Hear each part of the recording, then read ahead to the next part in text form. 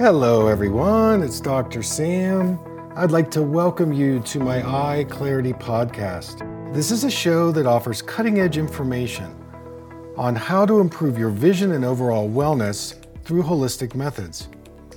I so appreciate you spending part of your day with me. If you have questions, you can send them to hello@drsambyrne.com. Now, to the latest Eye Clarity episode.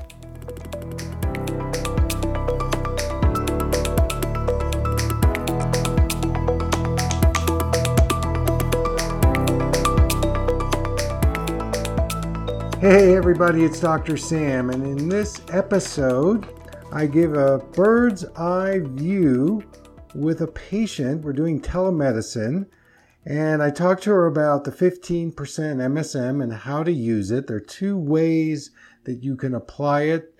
And then I talked to her about her prescription. Now, she went to another eye doctor who gave her a really strong prescription with astigmatism. Remember, I call astigmatism a warp. And we talk about the differences in the eye exam between just doing it mechanically or doing it in a way where you include the eyes, the brain, and the body. It's a very interesting comparison. So I hope you enjoy the show. Thanks for tuning in. There are two methods. One is called the eye massage, and the second is called the eye bath. So the number one, eye massage, is done in this particular fashion. You wash your hands, make sure they're really clean. You have the bottle in your hand and you lie down on your back so that you let gravity do the work in terms of aiming the eye drop in and towards the eye. So you're lying down, you open the bottle cap, and you put a drop or two in the corners of each eye while the eyes remain closed. And while the eyes are closed, you then spread the drops along the eyelashes and you make spirals, massaging the MSM into the eyelids, both the upper lid and the lower lid. The massage is a very light massage, and when you use a spiral movement, it's like a vortex, it's like a higher energy. So you're putting more energy into the eyelids in that spiral movement. You can even do a humming sound while you do it. That would be more advanced, but that would really amplify the MSM penetrating into the eyelids and then eventually into the eyes. And the reason why you're targeting the eyelids is because it's one of the most vulnerable places of the eyes where we carry inflammation. And if we do carry inflammation in the eyelids, it's the place where the glands that produce the tears that coat the cornea and hydrate all the other eye tissues. And if you're developing something like cataracts, which we'll get to in a few minutes, cataract has to do with a frozen waterfall. Basically, that's the metaphor. The waterfall is not flowing anymore in the eye, in the lens of the eye. And the lens is made up of mostly protein material. And just to bring in another thing around the protein in the lens, glucose sometimes will bond to the protein molecule in the lens, and this creates a very specific kind of cataract, and that's called the glycation process. Now, if that's the case, by doing this MSM massage of the 15%, you are starting to touch into that negative bonding of the glucose molecule to the protein molecule in the lens of the eye. Now, that's the first method that you can use. The second method is called the eye bath. So in this particular method number 2, again, you prepare in the same way. You wash your hands, you lie down, you're letting gravity do the work again. As you're lying down on your bed or your sofa, you push the bottle out where you're getting a couple of drops along the corners of the eyes, and then you're spraying the bottle along the eyelashes to the outer part of the eyelashes to the inner part of the eyelashes to the outer part to the inner part. So you're going to get probably several drops on the eye. Now, while you're lying down, the eye socket is holding the eye in the place, and there's a puddle of MSM now sitting in the eye socket on top of the eye and the eyelids. Then you swoosh, you open your eye, and a rush of eye drop MSM is going to now get in your eyes. So you're doing a loading dose there. And in a loading dose, you're getting a high amount of MSM directly into the eyes. So if you've had a low grade, say, dehydration climate going on in the eyeball for a period of time, this is going to break that cycle, and you're going to be able to start to get much more hydration into the eyeball. The mistake that most people make with any therapeutic eye drop, whether it's homeopathic eye drops, MSM eye drops, or other natural eye drops, is they fail to use enough, especially at the very beginning when they're dealing with a chronic condition. And so you have to realize that the eyes have a very high metabolic demand. In fact, it has one of the highest metabolic demands in the entire body. And as we age, we start to lose the ability to get those nutrients into the eyeball. That's why so many people are having cataracts and macular degeneration and dry eye and all these other weird eye conditions, because the eyes are depleted. They're not getting enough nutrients. Now, when you go to a regular doctor, he's got the lens of disease. He's looking through the lens of disease. And so he's looking at the superficial level. Mary, you've got XYZ. In my toolbox, I've got drugs and surgery. And you go, well, are there any other things that you could offer? And of course, in his toolbox, he'll look and say, well, no, this is all I have. This is all I know about. This is all there is. So it's Exactly. treating a symptom. It's treating a symptom. And so what you're seeking is, you want to treat the cause. You want to maintain wellness.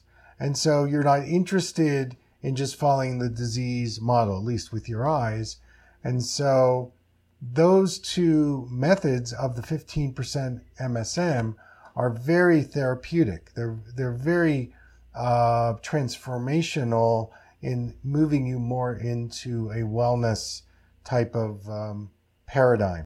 I think there's a couple of things there. One is that with that, there may be actually, this wouldn't be well known, but it could be that there's an accumulation of electricity that gets into the eyes, partly EMF, partly just Wi-Fi, partly just electrical, the electrical EMFs. So grounding is really important. It says, you need to put your feet in the grass or the dirt, do some grounding things, and then more MSM, more hydration, more water before bed, maybe the palming and the humming, because there's some excess electricity that's running in and around your eyes.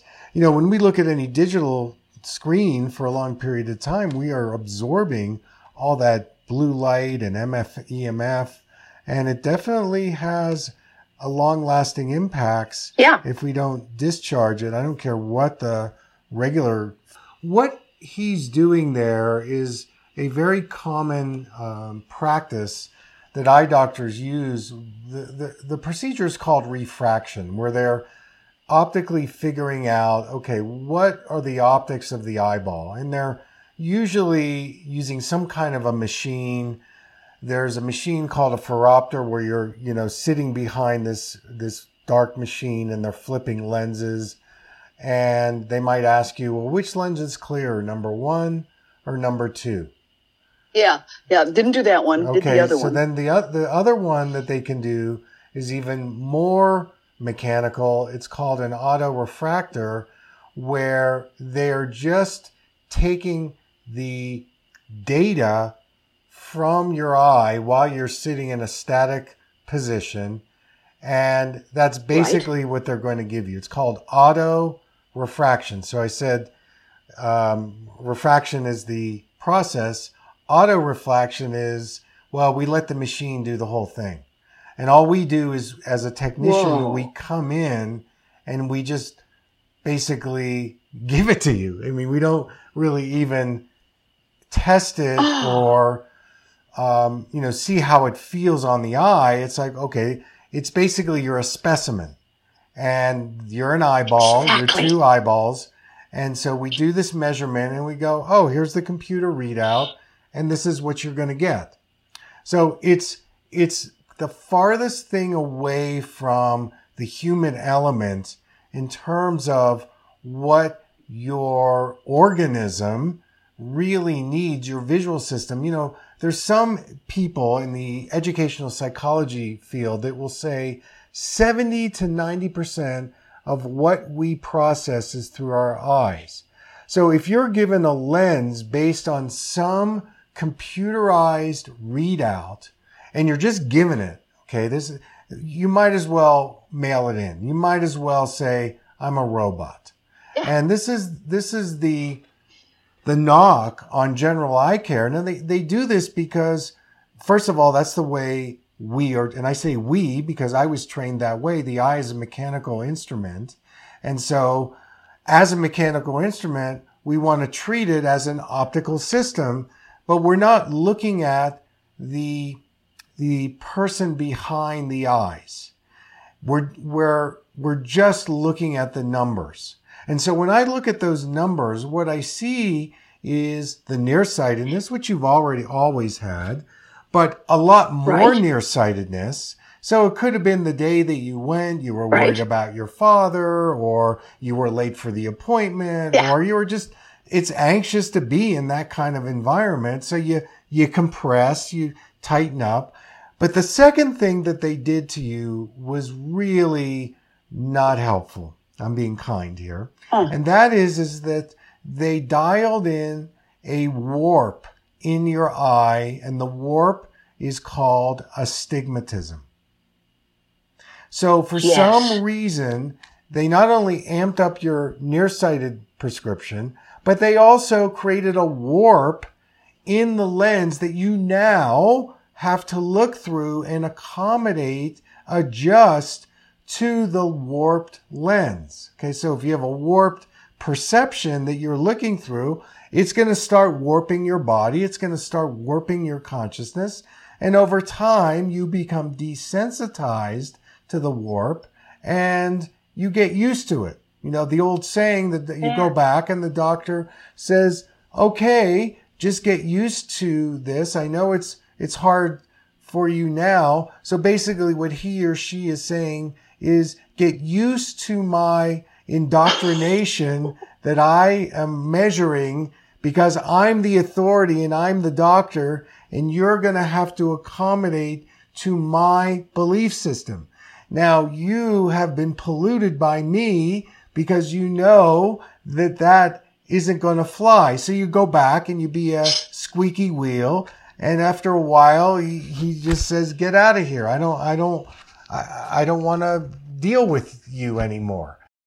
Yeah. I mean, there's a real ego, like, wait a minute. And, I could chronicle thousands of patients that walk through my door still that's the same story. You say to the doctor, hey, can you, they want to do the opposite. They want to make it stronger because in their idea, stronger means better. But what it does is it creates more deterioration, more tightness, more compression, more cutting off the circulation.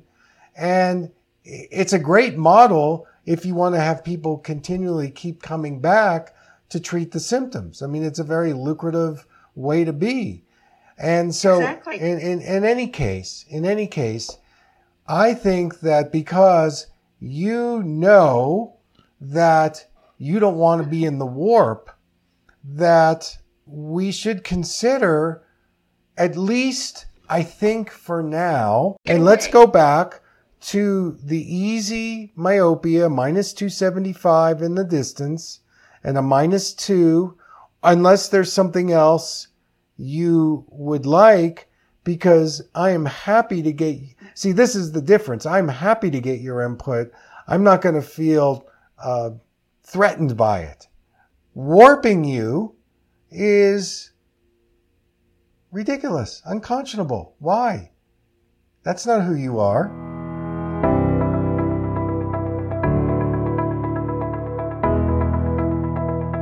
Thank you for listening.